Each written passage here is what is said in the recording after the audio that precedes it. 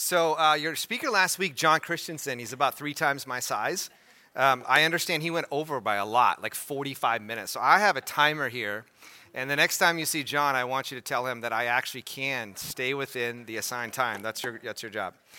So today we're going to talk about money or finances. At one level, it's much more straightforward because you're not talking about some more complex things that might be interwoven in your relationship. But at another level, it does get a little bit interesting. So first, if we haven't met, here's my, is that working? I can't see what's up there. Okay, this is my clan. We've been married, Christine and I have been married 24 years last October.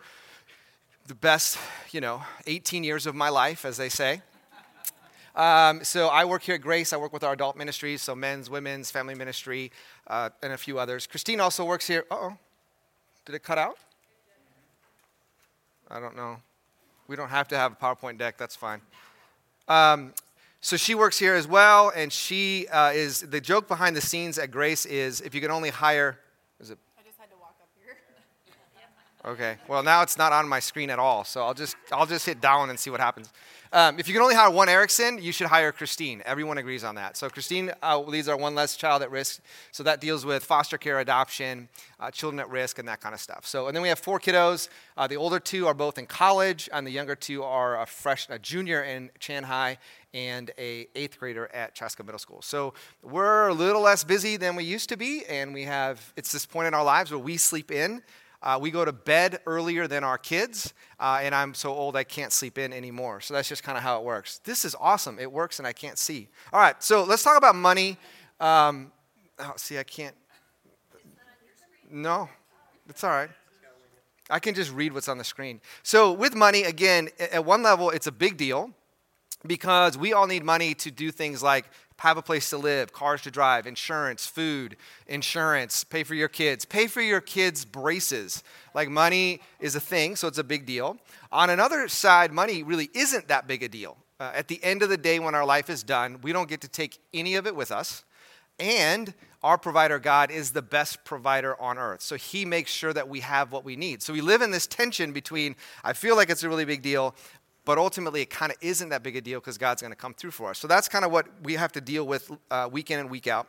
The other interesting thing is I did some internet Google searching and looked for statistics for why people get divorced in America in 2021. So I found about 10 sites that seem to be pretty legit in terms of their stats. So I'll read a quote to you. So of these 10 lists of reasons for divorces in 2021, money makes a top 5 in almost all of them, makes a top 3 in most of them. So there is something where it can get to be sticky in your relationship. One quote said this: according to divorce statistics, the final straw reason for divorce is lack of compatibility in the financial arena and causes almost 41%.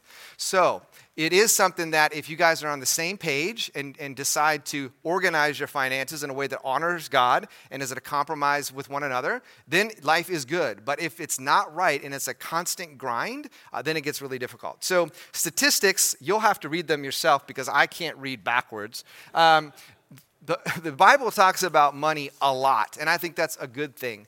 One of the reasons why, just my personal opinion, why I think it comes up a lot in scriptures is this: of all the small g gods that we are tempted to put our trust in, I tend to think money is at the very top of the list. And here's why.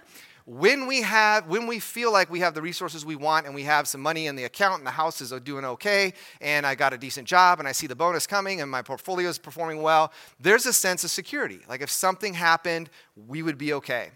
When you lose your job and the market is down and the savings is gone, it's like, oh my goodness. When I went through a stint where I didn't have a job, after my severance ran out, I got to the point in my mind, it wasn't healthy, where I was calculating, okay, we can go this many more months, and then our savings gone. And then we go this many more months, and all my retirement's gone.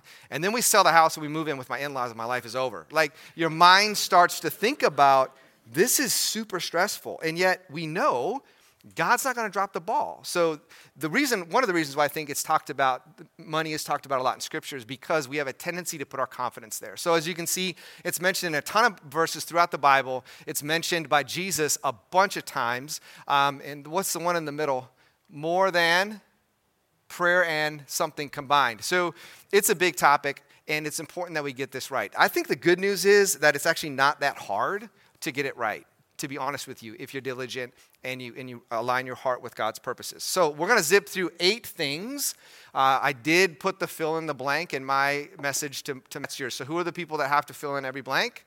Yes, you can be at peace. And I think the answers are in the back of your workbook if you need it. Okay, so always communicate, number 1. So the idea here is you guys need to get on the same page and then stay on the same page. And that's actually a little bit harder at times than you would think. And here's how I would encourage you to do that. Take some time. You could do it now. You could do it later. But really have some conversations around what are your hopes, financially speaking? What are your fears? And what are your expectations? If you can get on the same page on those 3 things, life will go pretty well for you. What are my hopes? What are my fears? And what are my expectations? And here's how it works. Probably one of you in the relationship leans more towards being a spender, and the other one leads towards being a saver. So who are the savers? You think you're better. Just own it, okay? And the persons that are the spenders, the fun ones? Yes. Oh, Leah's the spender. Huh? Okay. Every now and again, couples are the same. Do we have any that are the same? You both are either savers or spenders? Anyone? So you're both spenders? Oh, I'm glad we're friends. You could spend on us. So there's a dynamic there where usually you're opposites, so that creates a certain amount of tension. But to me, the real tension is how you were raised and what life was like for you growing up. So some folks come from a very affluent scenario, other people come from a difficult scenario, and all of a sudden you're married, and all those experiences, those expectations, and those hopes and those fears start to come alive. And if you can't articulate that with your spouse-to-be and then land on the same page, it will constantly create frustration. So one of the quotes, I think it's on there, Christina and I stumbled into this because we were not on the same page with many expectations. So we do our best to not hold the other person accountable for expectations that we haven't communicated or agreed to. And when we live by that, whether it's about money or other things, it saves a whole lot of heartache. So I can get to a point where I'm like, hey, I'm frustrated, something didn't happen. Okay, did we actually talk about that, or is that just an expectation that I had that we never talked about and never agreed to? So get on the same page and then stay on the same page would be the first one there. All right, number 2, surround yourself with trusted advisors. The Bible verses, of course, in your workbook and on the screen as well. This is something that I don't think we did as a couple soon enough, and there's a lot of reasons for that. Some people, probably in this room, maybe you have a knack for finances. It's just kind of how your mind works, or maybe you studied finances in school or you're in the finance industry, and you feel like, I have my head wrapped around this, so we're good. And others are like, I don't understand how any of this works, and I'm a little bit embarrassed. But I think there's great wisdom in finding people in your life that are godly, they're living according to God's teachings, they're gracious, they're generous, but they've really got some tools and some wisdom in various areas. So it could be, how do we actually live out a functioning budget? How do we think about investments? What do we think about saving up for our kids' college or weddings or whatever it would be? Free pro tip, create a line in your budget for braces. I've spent over $18,000 on braces for my kids, and they don't even brush their teeth. It's just wrong. So find a group of financial team. It could be whoever it is that you trust, and be humble enough and wise enough to seek their counsel as you begin your journey together, planning for your financial future. Along those lines, if you want some tools, I'm a big fan of finding tools that make life easier for us. If you want to use the Dave Ramsey Plus Suite, if you go to that domain at the top, you'll get a free code, and you can have access to all those tools for free. And I think most of them work really, really well. Financial Peace University helps you kind of map out a Godward stewardship lifestyle. There's an app that you can use to plan out paying out your debt. The new app, the Every Dollar, actually, if you let it, it'll sync with your banking account so that every month you can track, okay, we budgeted X for this category and we actually spent X, and it will reconcile that for you. In my experience, where budgeting breaks down is keeping track of it month over month, year over year. It can become just too tedious. So in the area of trusted advisors and staying on top, if you'd like to use that, you certainly can. All right, next, number 3, know all the facts. So the idea here is it's very hard to make good decisions if you don't know the state of your finances. So at least 4 areas that you're going to want to have mapped out as you get on the same page as this. So your assets. What do you have that's worth something? And if you're here and you have nothing worth anything, I totally understand. So you've got, it could be investments, it could be your car, it could be a home, whatever your assets are, and what are they worth. Of course, then debts. It could be school debt, could be a home debt, car debt. whatever it is, credit cards and so on and so forth. Third, spending, arguably one of the more important ones.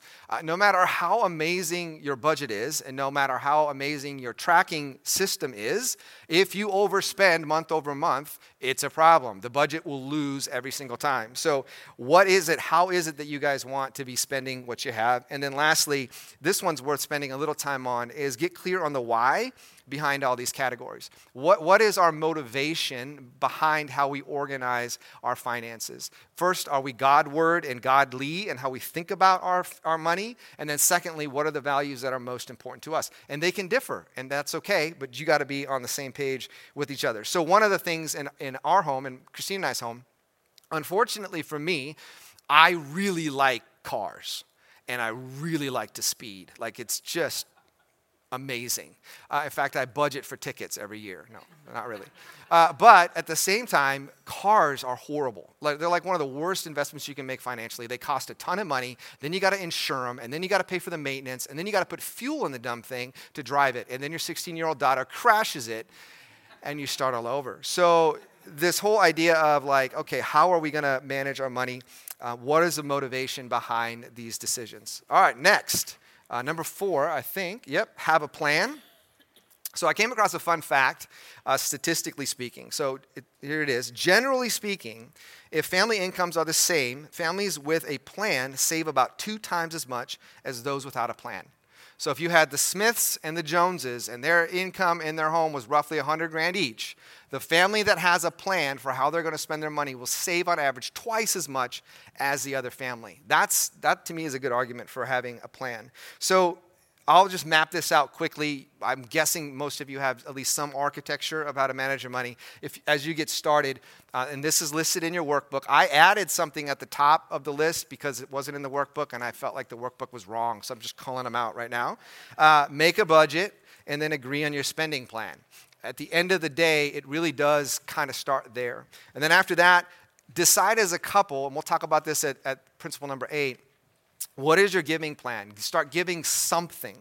Now, people have all kinds of thoughts about, well, if I'm carrying $80,000 of student debt and another $15,000 in a vehicle debt, should I really give? Like, isn't it a better investment to pay off the debt instead of giving at the same time? I would argue that if you honor God by giving, you will see his hand on your life in his provision. It's a big, big deal. For me, tithing is about me acknowledging God as my provider and my protector. So when I tithe, I'm saying, God, I trust you that as I give you this 10%, you're going to make this 90% worth more than the 100%. That's how you're going to come through for me. And it keeps my heart anchored in the fact that God ultimately is my provider. It isn't my employer. And just because I work and get a check with my name on it doesn't mean it's actually my money. I steward the money God's given us. So start making a plan to give something.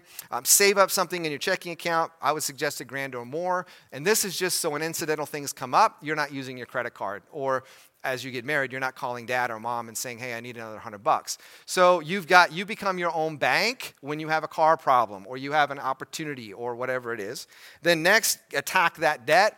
Debt's bad.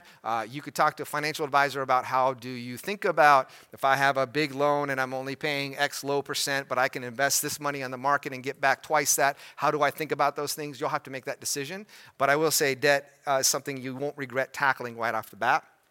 Third, making an emergency fund. So the idea here is if you were to lose your job, or if the economy takes a tank and you take a pay cut or whatever it is, you have some margin while you're looking for your next job so that all of a sudden you're not directly going to the credit card. Because getting out of credit card debt, some of these rates should be criminal, the way that interest compounds. It is so hard to get out of credit card debt. So maybe 6 months isn't realistic, but some kind of a landing pad that gives you some space and some margin. And then last, start saving for the future. So for those of you who are young, which is almost everybody in the room compared to me, the sooner you can invest in your retirement, the better. Time is actually a better investment than money.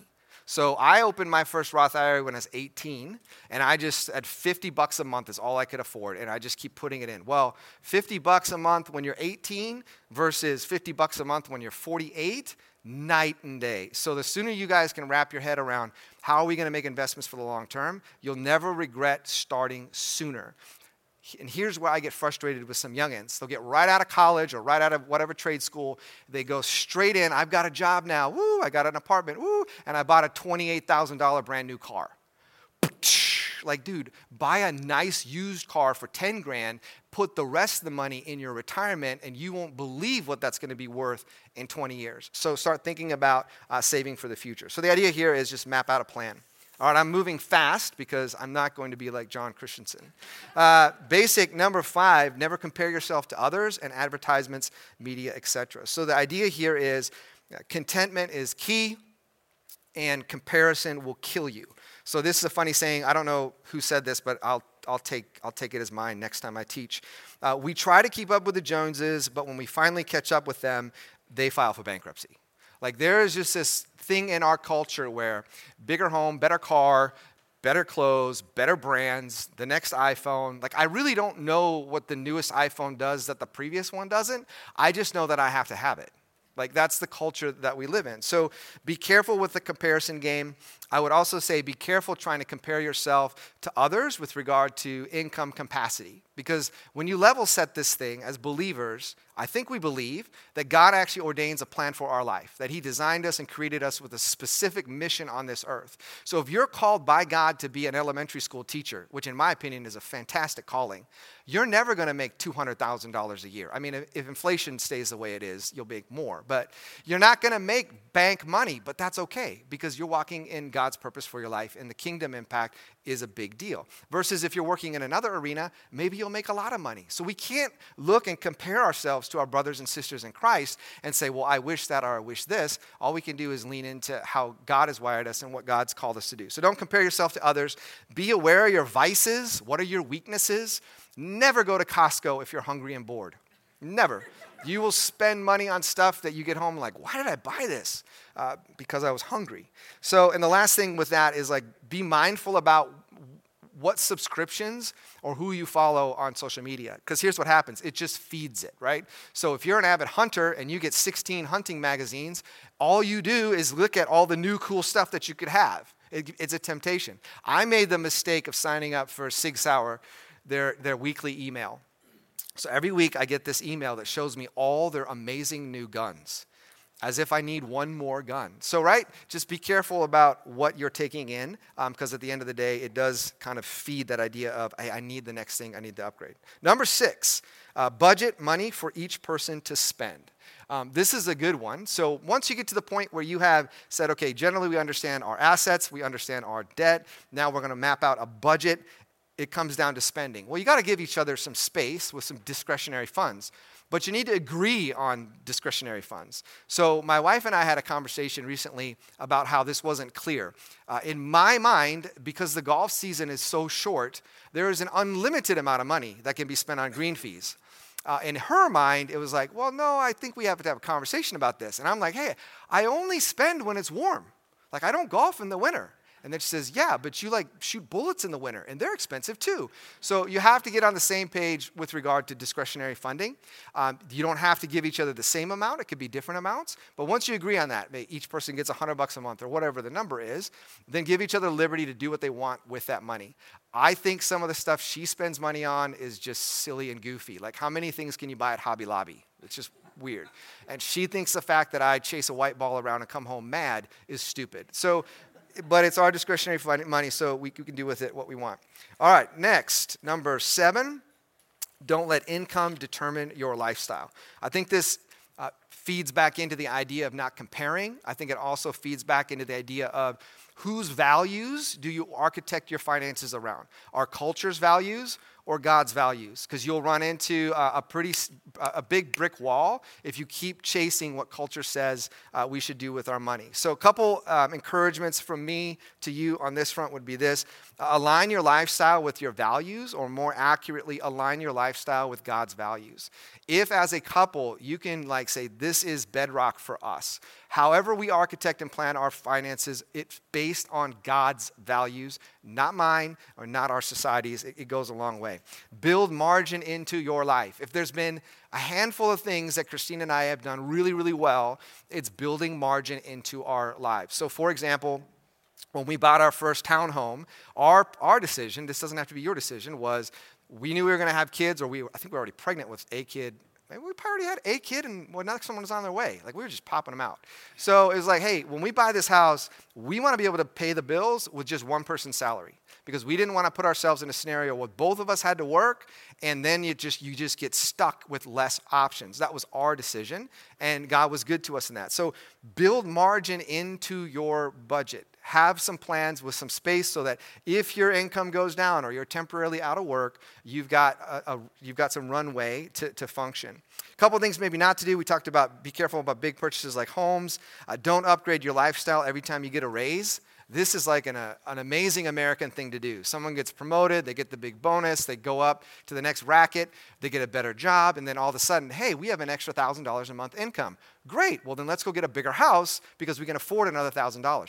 You can do that. I have nothing against really nice things, and if you have really nice things, I will come and use your nice things. I'm all about that. But just because your income goes up doesn't necessarily mean that you should have a massive lifestyle jump. And in America, those things get played out with investments that just don't make sense when you think about the long term. So be thinking about that. And then, as I mentioned, you'll have to decide how much money you want to waste on a car. And just have friends that have nice cars that you can borrow, and don't crush them when you borrow them. All right, last is make a plan for giving. So, if you said, Jim, I need you to prioritize these 8, like which ones actually are, I don't know if I could prioritize them specifically for each one, but I would definitely put this in the top 2 or 3. And here's why. I think when it comes to being a follower of Christ, there's a handful of things that we have to wrap our carnal brains around, because we're wired as human beings, as fallen human beings, to want to provide for ourselves and to protect ourselves. That's not necessarily a bad thing. And then we live in a culture that's all about upgrading and opulence. So how do we wrap our minds around what it looks like to honor Christ? So there's 3 things, and these verses are also in your books. The first is this idea of stewardship, really letting it settle in that this money, though it's in my account and my paycheck has my name on it, as a follower of Christ, it isn't actually mine. But as a follower of Christ, if I will use these funds as a steward, God might do amazing things with these resources, not only providing for our family, but making a kingdom impact. So in this verse, I think I've underlined a couple phrases that's really astonishing, saying here, for all that is in the heavens and in the earth is yours. So God is the owner of all things. Both riches and honor come from God. So he is our provider, and there we can lean into that, and we can trust it. The other is that we don't need to give out of compulsion or a sense of guilt or shame, but we can do so cheerfully. I think that one's pretty straightforward. And then lastly, the one that candidly probably stings the most, and it might be anti-American, dare I say, is what does it look like to give sacrificially? And this verse where Jesus is talking to his disciples and just completely calls out some of the wealthier people there. It says this, Jesus looked up and he saw the rich putting in their gifts into the offering box, and he saw the poor widow put in 2 small copper coins. And he said, truly I tell you, this poor widow has put more in than all of them. For they contributed out of their abundance, but she gave out of her poverty and put in all that she had to live on. And so she's commended by Jesus Christ, our Lord and Savior, for giving sacrificially. She gave relative to what she had. So at the end of the day, you guys okay over there? Okay, it's all good. How much we give is less of an issue. It's more how does what we're giving compare to what we have? That's the ratio that I think ultimately honors God. So what does it look like for us to give sacrificially and to do so with wisdom? So a couple final thoughts there that are on your screen. First, remember the stewardship concept. So maybe think of it as you're a financial advisor or financial investor at a massive company, and you're amassing your fund that you're responsible for, let's say, has $28 million. And you're managing this money, but you know this is not my money. But at the end of the day, at the end of each quarter, at the end of every fiscal year, your boss is going to come and say, okay, we started the year at 28 million. Where are we at now? And if every year it goes down, odds are you're in the wrong field and you're going to lose your job. But that person understands innately, okay, this isn't my money, but I want to manage it really well though it is my money. And that's how we have to think about our finances, which is a hard place to get sometimes. Be generous, as Jesus said, it's more blessed to give than to receive. Tithing for my money, and nice pun, right? For my money. I think that tithing is both a massive blessing and a huge protection for our hearts. So, 1 second. There it is, 25 minutes. I'm going to be done early. I think tithing anchors our heart and our soul and our confidence in God's provision, and it's one of the ways that we activate our faith in the area of finances. So I was at a camp, it was either with my daughter or my son at camp out in California, and they were giving us fathers some coaching on parenting, and I needed a lot of it.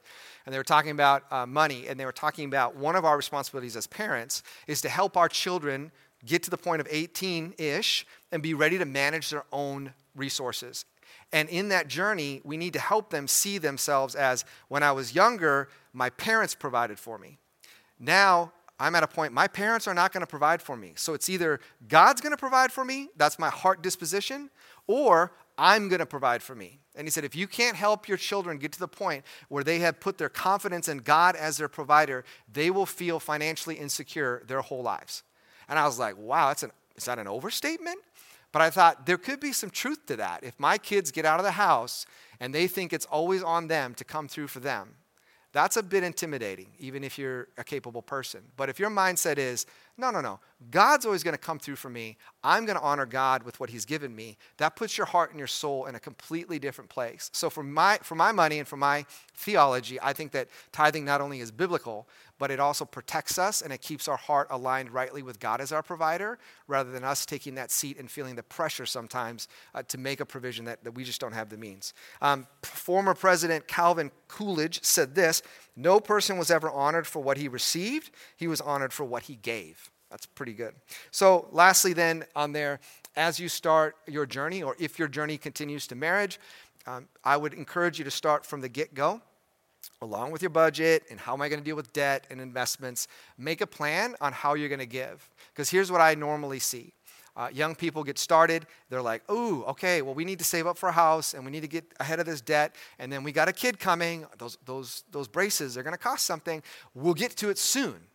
And then soon becomes later, and later becomes a long time, and a long time becomes years. And all of a sudden, you've set up a financial trajectory where it becomes really, really hard to give money. Versus from the get-go, if it's like, hey, this is just baked in to how we do finances, then no matter where your income goes over time, it's just part of how you do life. So I think sitting down with your significant other and talking about your giving plan on the front end is super, super important. All right, that's it. I am like 2 minutes under. Any questions? Yeah, you guys tell John. He needs to pull it together. Any questions? No questions? All right, then I'm going to take back my 2 minutes. This is how I budget my money, and you can use it or not use it. Maybe it's a bad idea. I got to the point, I used to track all these tools that you have access to at the end of the month, reconciling what we spent and how that aligned with our budget. And it got to be super, super, super tedious. I'm like, I can't keep up with this. I don't want to spend this time. I want to go golf. So how I do it is, Christine and I do it is, we have our massive checking account in which all our income comes in. Underneath that account, I have like 12 savings accounts. And I have my vehicle maintenance account, my replace my vehicle account, my vacation account, my kids' sports account. I now have a save up for my daughter's wedding account. Like all these budget items that we're going to be saving for. And every single month, I have an auto withdrawal that comes right out of my checking into these accounts. So at the end of the month, I have set aside every single one of those budgets.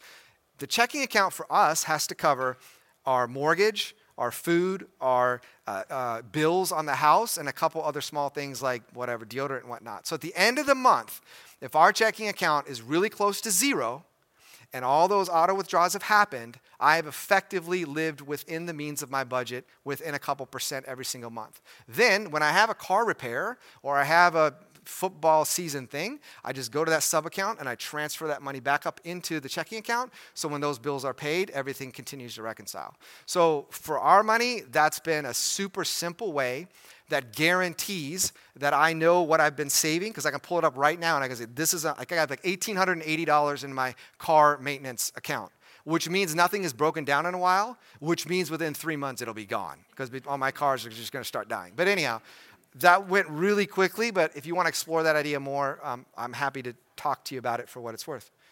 Sir Travis, what's next? I think I have some discussion questions. There you go. I can leave them up there if you want to get after them. Hey, thanks, guys, for having me. My pleasure. And don't forget to give John a hard time, please. Yes. I'm sure there's a lot of other people in here that don't know much about retirement accounts. About what? Retirement accounts. Yep. So I'm curious if you have like any advice or anything for them. Find a professional. Yeah, I have a little bit. I'm not a financial advisor. There's others in this room who probably are much better than I am. But a couple principal rules would be, one, I would encourage you you get a Roth IRA open as soon as you can and give as much to it as you can as you possibly can. The one caveat to that would be if your employer does a matching fund thing with like your 401k or 304B or whatever they call them, I would give to that to the degree that they match. So if they match 3%, give them 3%.